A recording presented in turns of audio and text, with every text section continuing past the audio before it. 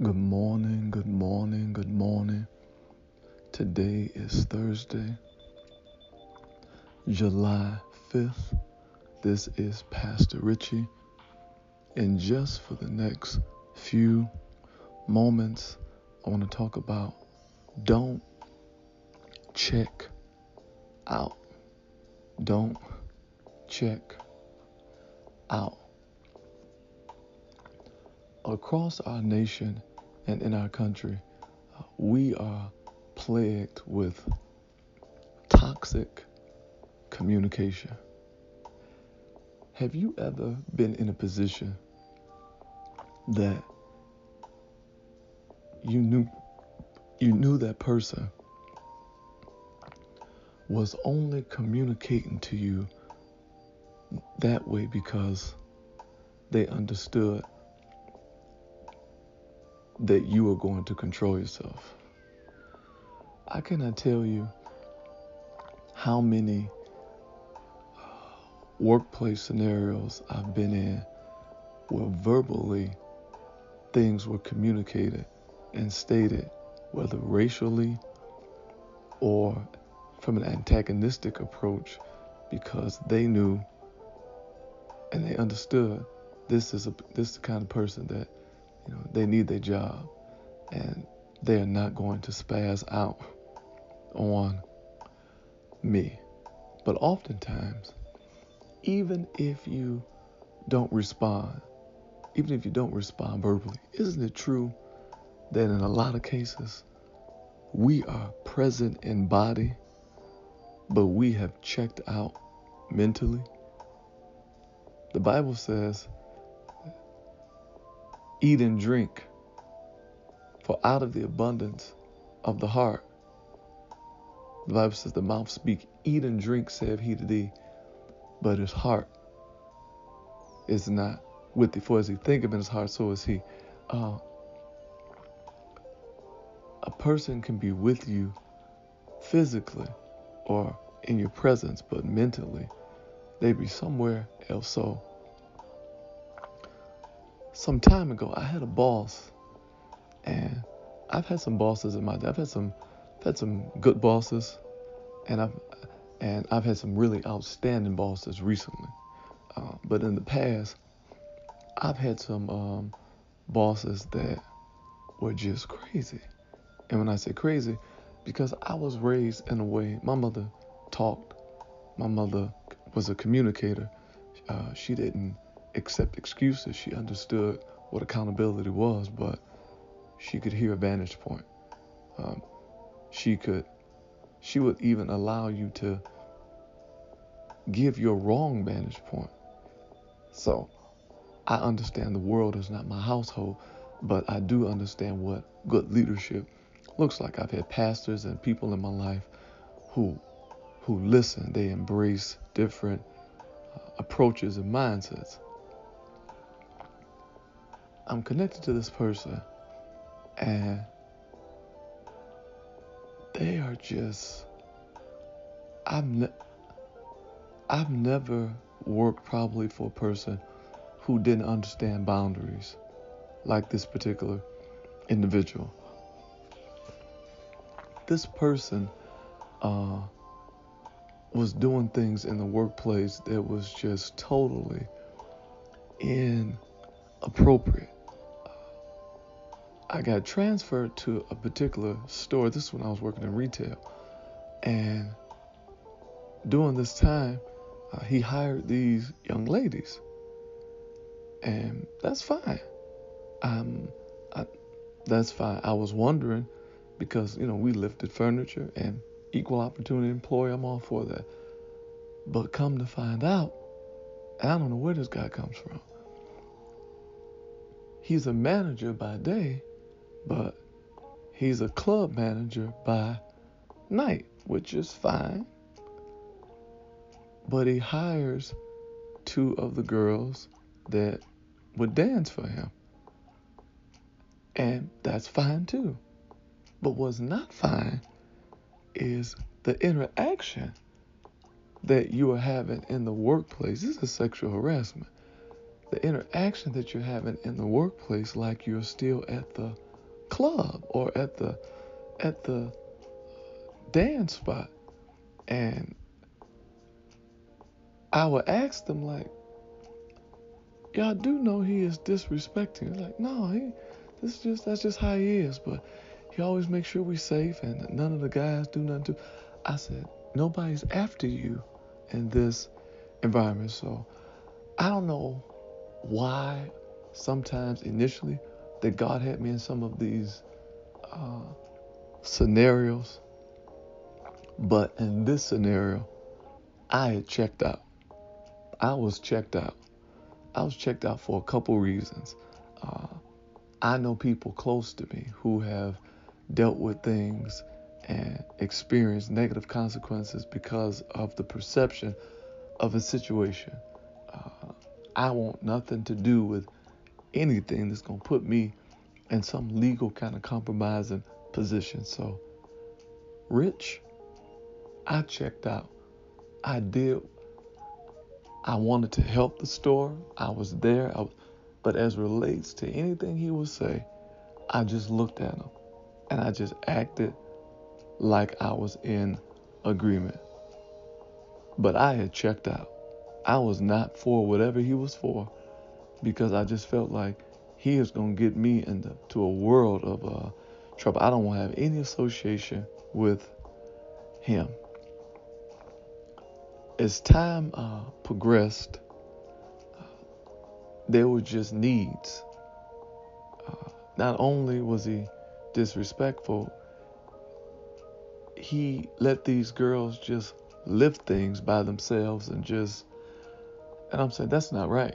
And I don't care if because they were strong and they would deal with it, but So my off day was Wednesday, so now I'm working 6 days a week because I asked could I come in just to help.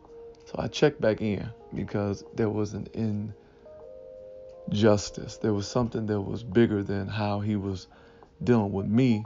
Now it was something that, I understood that they understood the language as far as he was a club manager and all that. But now we're talking about human rights and just how you handle women and different things like that. So I wasn't going to stand for that. And I was going to school from 6 to 11, all this kind of stuff. So because of the need, I checked back in. Isn't that true, though? Isn't that true that in a lot of cases, we are not for what certain people are for, but we check back in because there is an injustice. There is something that is beyond us, and we are not just going to stand by idly and let this happen. So long story short, there's a day. It's a lot that has to be done, and we load in the truck and all this kind of stuff.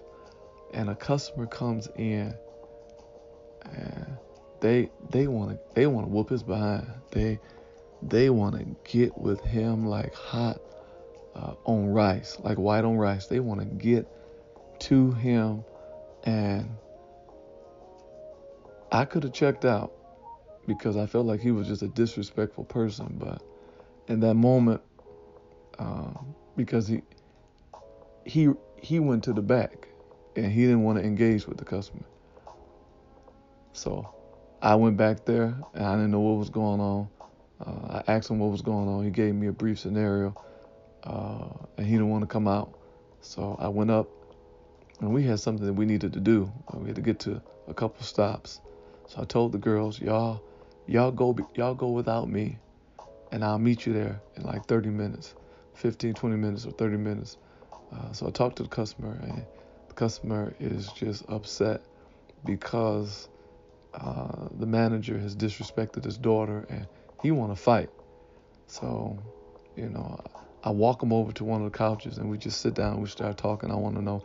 I said, I just want to get a pen and paper so I can jot everything down.